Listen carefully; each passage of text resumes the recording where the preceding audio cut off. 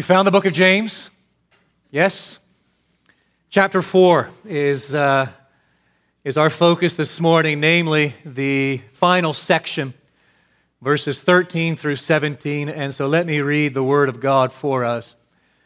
Come now, you who say today or tomorrow, we will go into such and such a town and spend a year there and trade and make a profit. Yet you do not know what tomorrow will bring. What is your life? For you are a mist that appears for a little time and then vanishes. Instead, you ought to say, if the Lord wills, we will live and do this or that. As it is, you boast in your arrogance.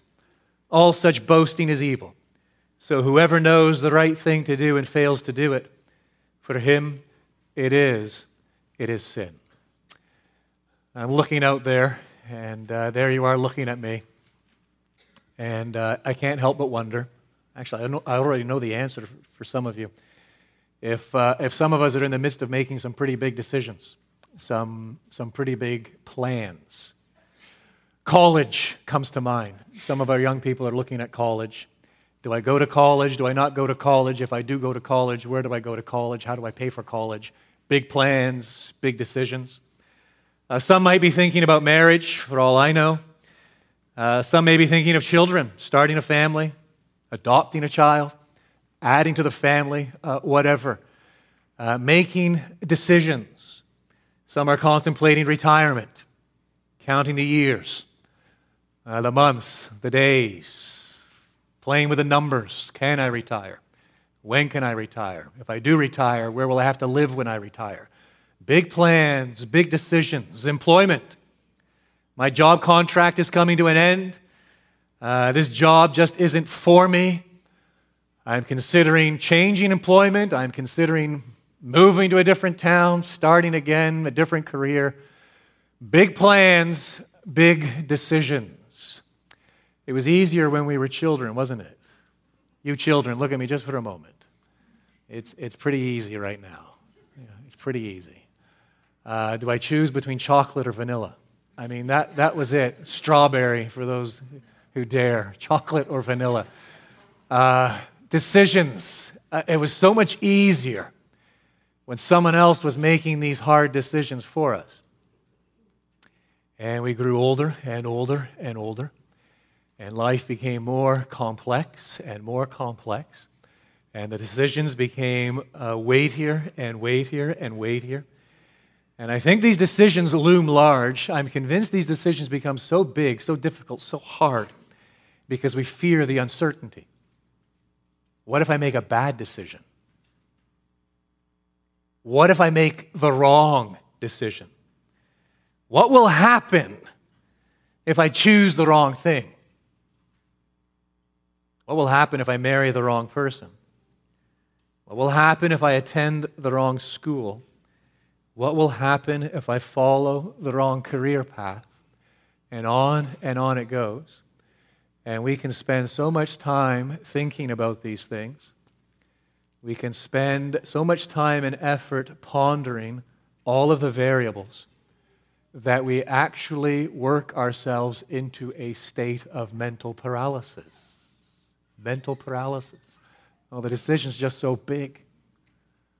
These plans are just too significant. The choice is just too hard.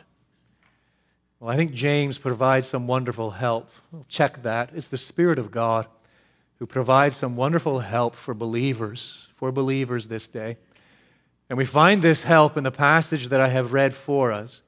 And I want to submit to you that basically the help is discovered, is embraced when we acknowledge three things.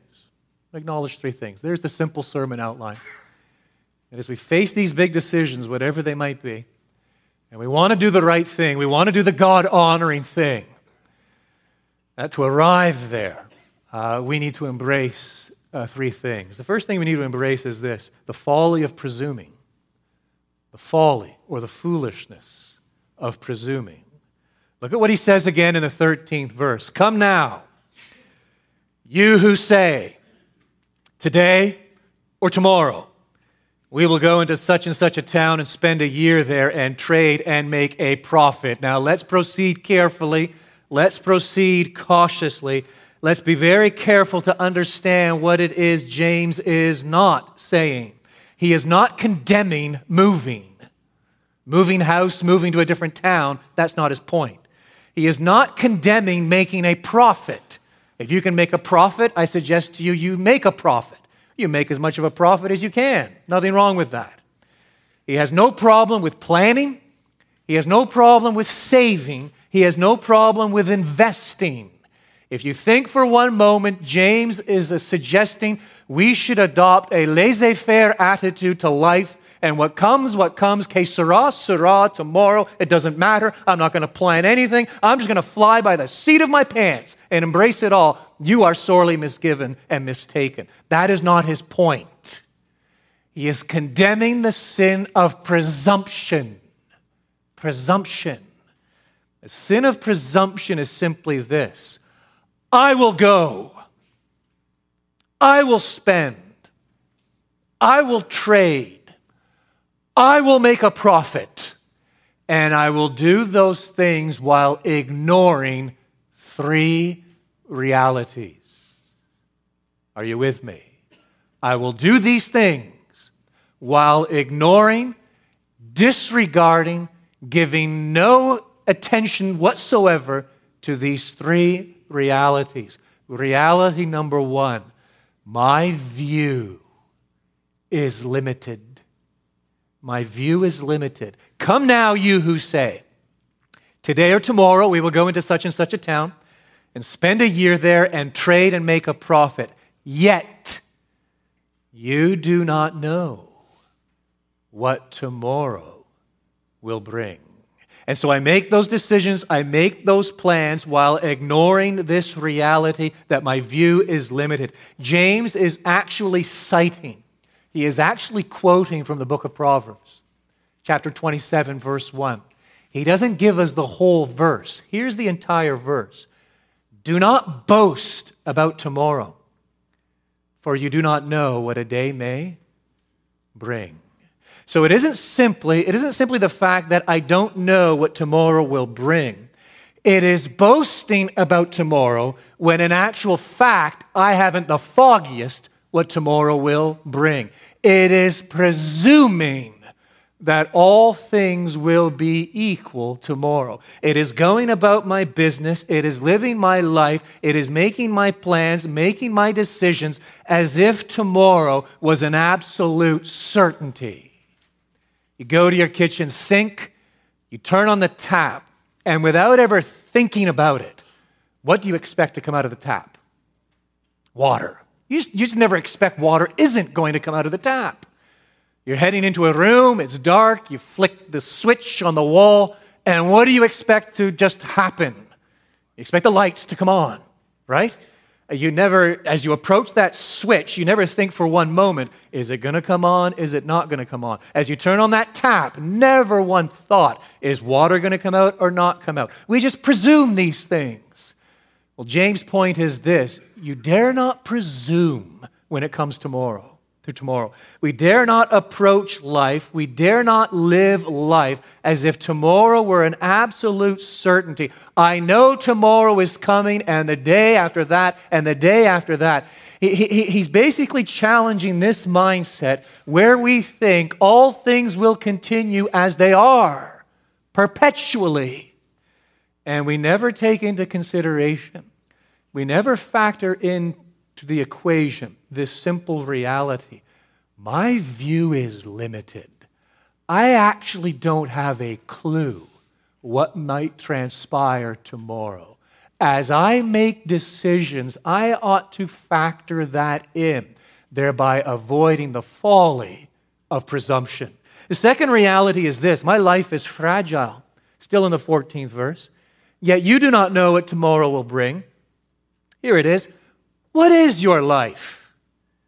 For you are a mist, a vapor that appears for a little time and then vanishes. You are here today. You might be gone tomorrow. There are a couple of Old Testament texts that James might be thinking of. Job chapter 14, we read, man comes like a flower and withers. He flees like a shadow and continues not. Psalm 103, we read, as for man, his days are like grass. He flourishes like a flower of the field, for the wind passes over it and is gone, and its place knows it no more. The fragility of life. I hope this doesn't come across as too morbid, but I often slow down around graveyards. I do, as I'm driving or even walking by. There's one in particular, as you go out of town past Dinosaur Valley, the state park, and you cut off before you come to that river crossing, the adventurous river crossing, if you've ever been down there. There's a little graveyard just off to the side, and I will often just slow down and just peer at those tombstones, some fresh, some ancient, some recently placed flowers and wreaths, some long ago forgotten. And it is a sobering reminder, isn't it? Living, vibrant, active men and women here at one time and now gone, and but a memory in the minds of a few, and soon, given another generation or two, to be forgotten by all. Oh, to live with no regard for the fragility, the weakness of life, that we are but flesh, we are but dust, we are but a morning mist that soon evaporates and vanishes before the burning sun. We are here for a little time, and then we are gone. The third reality is this: not only is my view limited, and not only is my life fragile, but my God is sovereign.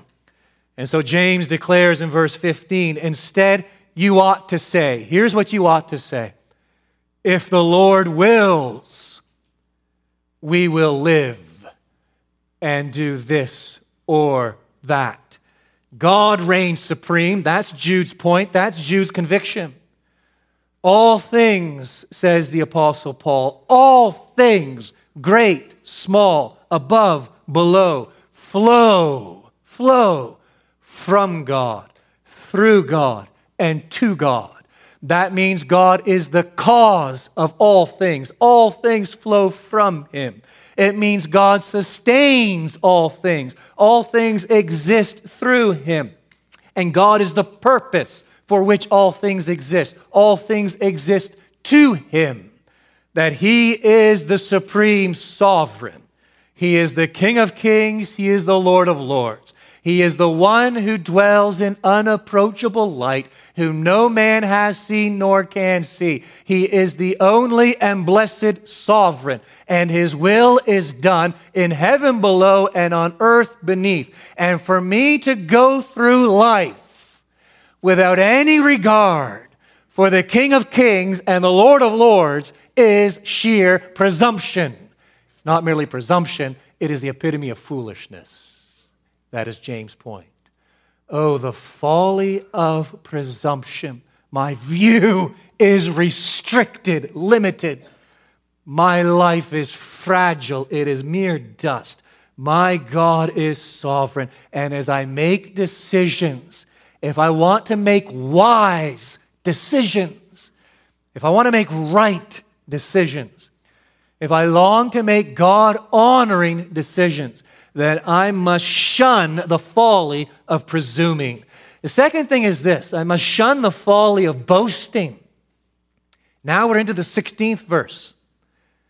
As it is, says James, you boast in your arrogance.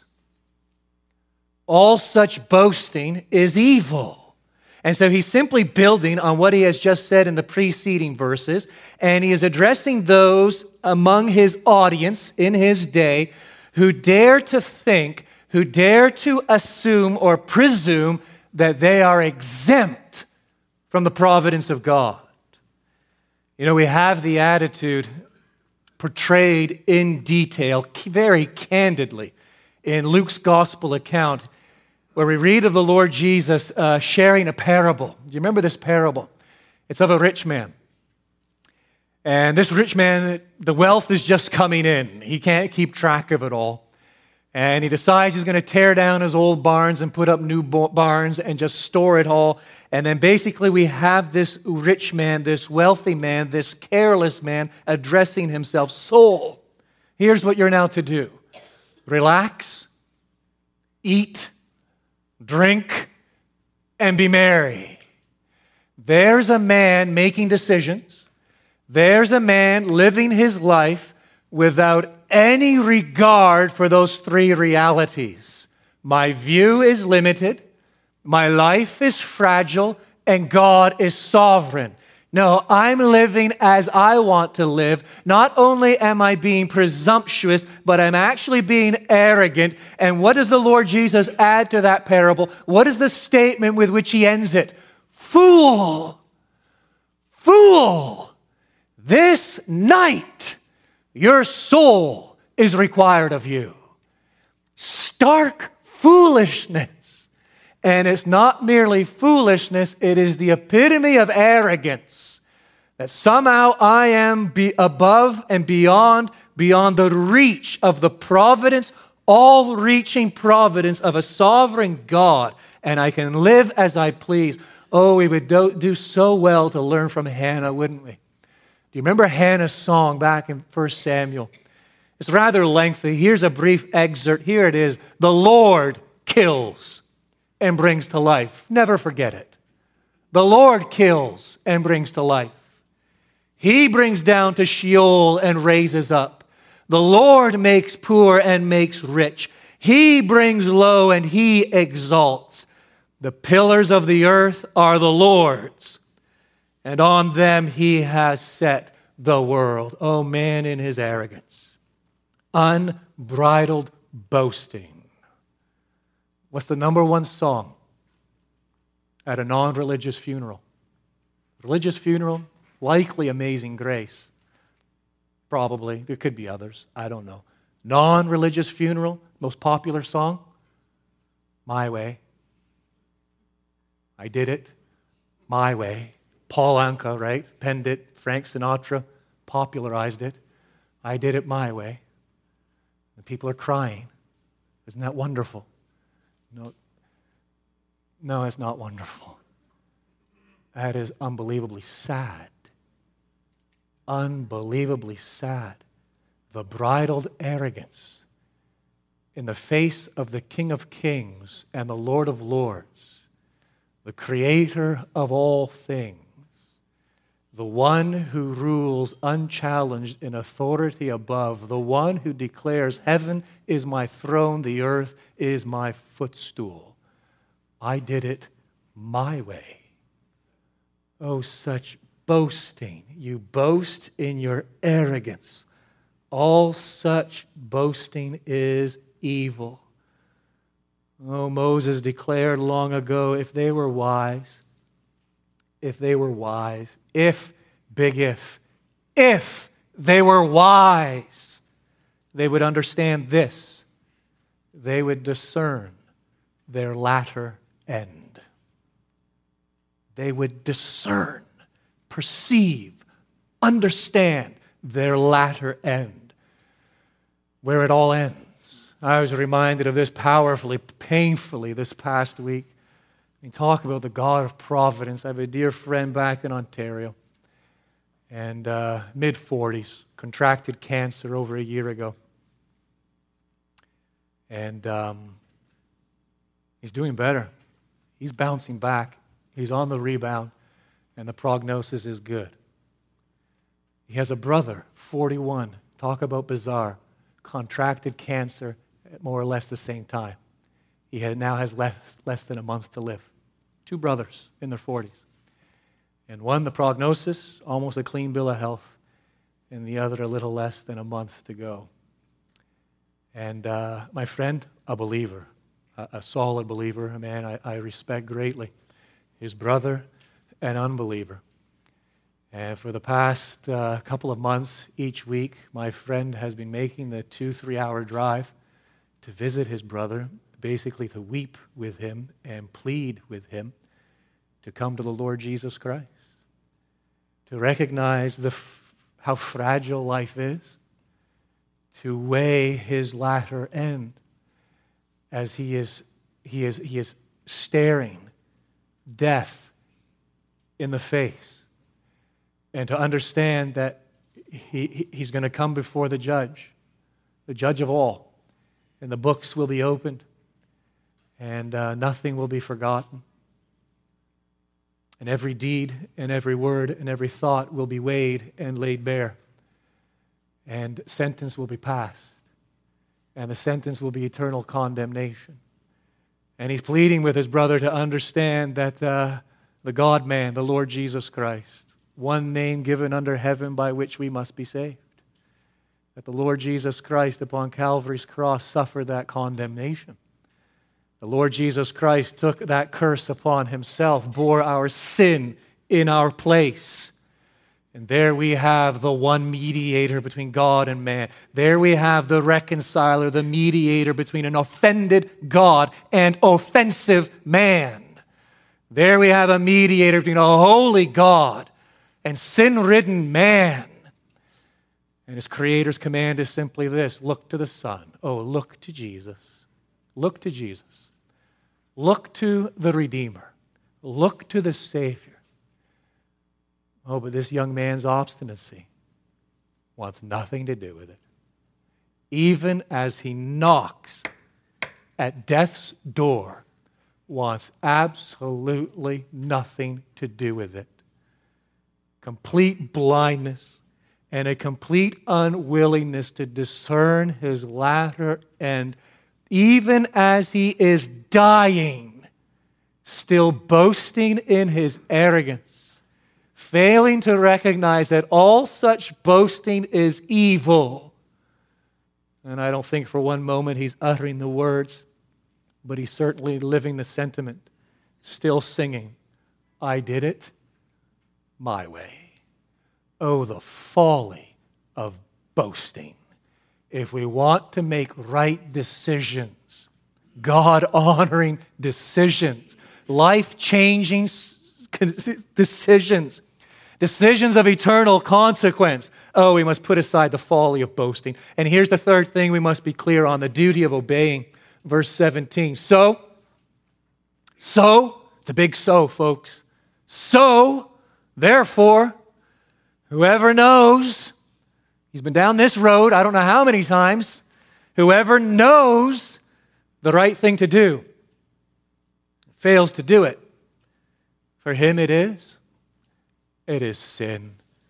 I think he's taken us on this journey so many times. Most clearly, just turn back, just for a moment. Turn back, flip back a few pages to chapter 1. By way of reminder, and look at what James pens in the 22nd verse. This idea of knowing something and acting on something. And this great contrast that James draws beginning in chapter 1, verse 22. But be doers of the word. Be doers of the word, and not hearers only, deceiving yourselves. For if anyone is a hearer of the word and not a doer, he is like a man who looks intently at his natural face in a mirror, for he looks at himself, goes away, and at once forgets what he was like. But the one who looks into the perfect law, the law of liberty, and perseveres, being no hearer who forgets, but a doer who acts, he will be blessed in his doing. He is now saying, back to chapter 4, precisely the same thing, but now it's contextual. He has an actual example before us. And so the point is this. Look, I want you to remember there are two kinds of men out there, two kinds of women. Everybody thinks they know. Even as I'm writing to you, I can imagine James saying this. You think you know this. You've heard this from me before. You've heard it from others. This is water under the bridge. I know that. I understand that. Whoa. Just hold on. There are two ways of knowing. There are those who hear and they know cognitively, but they never do anything about it. And his point, his real beef, his real issue with his audience is what? I put most of you in that category. You know. I don't have to explain this to you. The issue is not intellectual. It is not cognitive. It has nothing to do with that gray cerebral mass. You know a lot of stuff. The issue is what? You are a forgetful hearer. You hear, you know, you understand, but you never do a thing about it. No. Here is true knowledge. It is to hear, it is to know, and then it is to act. It is to actually put in practice what we know. And so in the context now of chapter 4, yes, this reality, these three realities, my view is restricted of tomorrow. My life is fragile. I'm mere dust. God is sovereign. I now know the right thing to do. What's James' point? So, whoever knows the right thing to do and fails to do it, for him it is sin. So you understand. I'm really ad-libbing here. Forgive me if I go too far. So you understand. Big deal, says James. Who cares? What are you going to do about it? That's his point to his audience. I've just explained it to you now, how you're supposed to live. I've just explained these two dangers, the folly of presuming and the folly of boasting. Now I am commanding you to act upon it. A failure to act upon it, well, you are simply compounding your sin. And you may have told, I'm not red in the face because I'm preaching. I've been red in the face because I got caught out in the sun yesterday. And I know the sun's bad. Well, I mean, it's good. It gives life. I know the rays, ultraviolet rays, are bad. I know. Skin cancer. And you know, I can name 4 or 5 of you right now effortlessly who know it, and you know it experientially because of what has happened. The face and the shoulders. I know it's true. And yet there I am yesterday watching a sports event, and I don't act on what I know. No lotion, nothing, no hat, nothing. There I am in the sun. Well, you got to ask yourself, do I really know? Really know? If I really knew, what would I do? I would act upon it. Oh, the difference. The difference between a mere intellectual understanding of facts and living and orienting the life accordingly. That's James' point. Here are 3 realities. Oh, my view is limited. My life is fragile. God is sovereign. He has not created me simply to do things. He has not created me simply to go to school. He did not create me simply to get a job. He did not create me simply to get married. He did not create me simply to have children for children's sake. He did not create me to make a lot of money at my job. He did not create me simply to prosper. He did not create me simply to take up a few hobbies. He did not create me simply to grow old. He created me to do these things for a purpose. He created me to do these things and live this life and make these decisions in such a way that I reflect these 3 realities.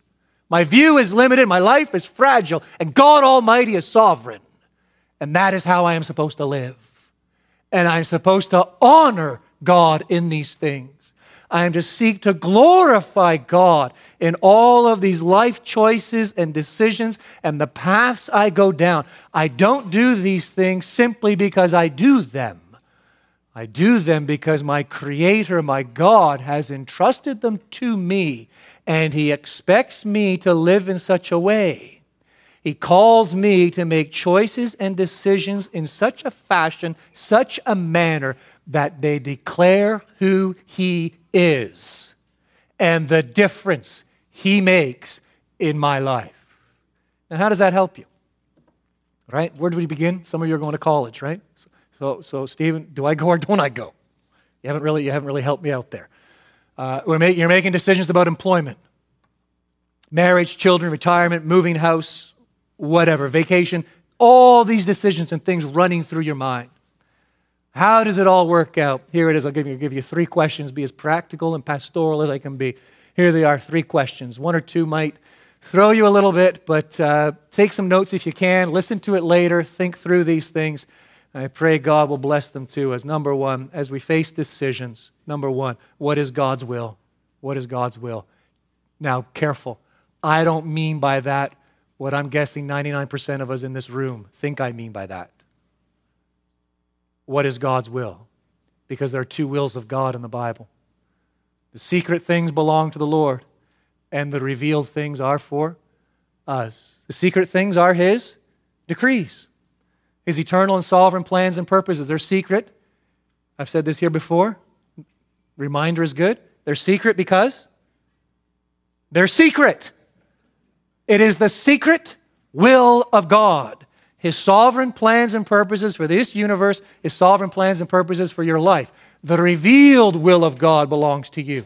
Where do you find the revealed will of God? It's in the Bible. My question is, what is God's will? The question is not, what is God's will for my life in terms of what I should be doing, the choices and decisions I should be making. The question is this, what is God's will for my life as He has revealed it in the Bible? That is the number 1 question. What is God's will for me as revealed in His Word? The problem is this. Not every decision, every choice is resolved by considering God's revealed will. As I've given you a couple of examples already. Do I go to college or not go to college? Do I go to that college or that college? Do I take that job or that job, or do something completely different, a completely different career path? Do I marry her? And do I marry her now? Do I invest in this? Do I plan for that? Well, these are things to which the Scripture does not speak. You have entered into the realm of the secret will of God. We are never, ever in Scripture commanded to figure out the secret will of God, His decrees for our lives. We are commanded to follow the revealed will of God. But then these decisions come along, decisions that have nothing to do with choosing between bad or good, wrong or right. They're simply decisions between what? Good and better and best. And so how do I make those decisions? Question number 2. Well, what do I think? What do I think? Yes, I said it. Well, what do I think? Romans 12, verse 2. Do not be conformed to this world, but be transformed by the renewal of your mind, that by testing you may discern what is the will of God, what is good and acceptable and perfect. And so as we are renewed by the Spirit of God through the Word of God, our minds are being renewed so that we begin to think in accordance with the will of God as revealed in the Word of God. We begin to think and we're molded and shaped by that which is good and acceptable and perfect. And then as we face these decisions where there's really no moral right or wrong, good or bad, it's simply, good, better, or best, wisdom starts to take root. Yes, there it is. Biblical wisdom. We're not laying out Gideon's fleece, hoping it's wet or it's dry. We're actually using the brains God has given us to discern and exercise wisdom and make wise choices. Should you attend college? Well, are you smart enough to get into college? There's a good question. Can you pay for college? Or are you going to be saddled with debt for the next 3 decades? Well, there's your answer, isn't it? Should I study engineering? Well, again, do you have what it takes to study engineering and all that math and other stuff? And are there any jobs when you come out the other end? If there aren't any jobs, well, then why would you do that? Put the fleece away. Let's just reason together and use wisdom. Does anybody else think that's a good idea? Mom and dad? Do they see you being an engineer, or they always thought you should be something else? Should I marry her? Oh, I love that one. Does she want to marry you? What does her dad think about that? What do close friends think about that? Should I serve in that particular ministry? Well, are you gifted in that area? Are you equipped in that area? Well, I think so. What do other people think? Has anyone ever confirmed that you're actually good at that? That that's actually a good fit for you? Oh, should I take that job? Well, how does it pay? Does it pay well? Will you be able to look after your family? Yeah. Does it mean moving? Yeah. Well, what are the consequences of moving? Is there a Bible-believing, God-fearing church where you're thinking about going, or is that just an afterthought? Well, we'll figure it out once we're there and end up driving 45 minutes away. Oh, I mean, that job, what's it going to mean? Is it going to demand 80 hours of you each week? What will that mean for being head of the home? What's that going to do for your marriage? What's that going to mean for child rearing? Oh, put the fleece away and use wisdom. Oh, we be renewed in the spirit of our minds, that we're renewed in the will of God. We're discerning that which is good and right and true and acceptable and perfect in the sight of God. And as we do this, and as we grow, and as we mature, and as we speak with others and engage with others, we simply ask the question, as we face choices, what do I think? The third question is this, what do I want? I think that's dangerous. No, it's not. What do I want? Book of Psalms, chapter 37, verse 4. Delight yourself in the Lord, and He will give you the desires of your heart. That's wonderful. There's a commandment, folks. What's God's will? There's God's will. There's a commandment. Delight yourself in the Lord. That's all you need to worry about. Delight yourself in the Lord. Or as the Lord Jesus declared it, seek first His kingdom and His righteousness. You're making God number one. You're making God the focal point. You're pursuing God in the means of grace that He has provided. You are, by the Spirit of God, being renewed, putting off the old, putting on the new. And so you are pursuing with God. You are seeking to walk in step with the Spirit, as Paul says in his epistle to the Galatians. You're delighting in God. And here's the wonderful reality, that as you delight in God, I dare say, His desires become your desires. It's no longer really my fleshly desires, but my desires that are now the fruit of my God working in me. Should you go to college? Do you want to go to college? Should I get married to that girl? Do you want to get married to that girl? Should I take that job? Do you want to take that job? Should I serve in that ministry? Do you want to serve in that ministry? Delight yourself in God and do whatever interests you and excites you for the glory of God. And guess what? You will have discovered His will for your life. You will have discovered His will for your life. Far too many of us, and this is where the mental paralysis comes in, far too many of us think that if we make the wrong decision, we step outside of God's will for our life. I won't ask for a show of hands. I already know how many hands will pop up if I ask how many of you have ever heard that one. Far too many of us think that if we make the wrong decision, we step outside of God's will for our life. I still remember it, 11, 12 years of age, campfire, Saturday night, last night of the camp, and they're drilling us hard. Last night of camp, you know what that's like, right? Decisions. And they're really pumping us this last night of camp. And this one counselor gets up and starts talking about God's will for our lives. And you need to discern God's will for your life. You need to figure out God's will for your life. You need to figure out you're supposed to do this, you're supposed to do that, you're supposed to be seeking God's will for your life. Oh, and my friend, I pray you never step outside of God's will for your life. If you ever step out of God's will for your life, where He wants you to go, what He wants you to do, oh, you're sinning and this will just be terrible, terrible, terrible, terrible. Oh, how liberating it was. Sadly, 20 years later, when I realized this simple truth, if I am not disobeying God's revealed will, I am in God's will. Oh, how liberating that is.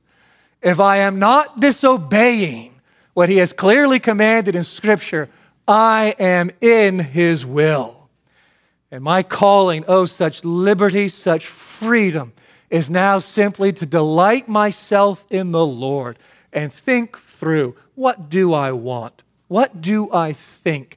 And use the collective wisdom of trusted, well-worn, believers in the Lord who can counsel and confirm and instruct and bring counter viewpoints and help us to discern these things and make wise decisions. Oh, but please do away with the mental paralysis. I'm supposed to figure out exactly what God wants at this moment. I'm at a fork in the road. God never promises to reveal anything like that to you in the Scripture, my friend. Never. It is a fallacy with which most of us live. The secret things belong to the Lord.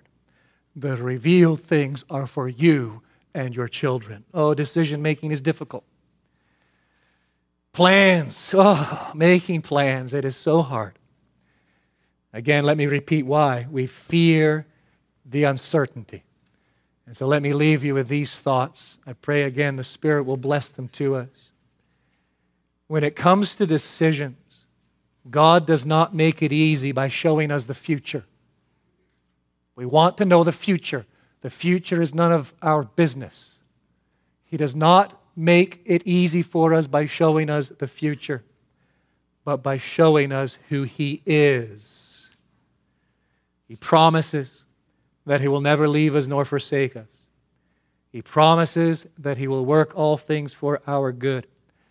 And He promises that He will hold us firm to the end. There is cause for thanksgiving. There is cause for rejoicing. And there is cause for trusting. Our Heavenly Father, we do declare our trust and faith and confidence in You this day. Thankful that we can address You as Father, that You have adopted us as children, having brought us into Your family through the Lord Jesus. Oh, help us to be quick to hear and understand and apply these truths that we've considered together this day. And again, our desire is that through this, Your kingdom would come. Your will would be done in earth and on heaven above. In Christ's name we ask it. Amen.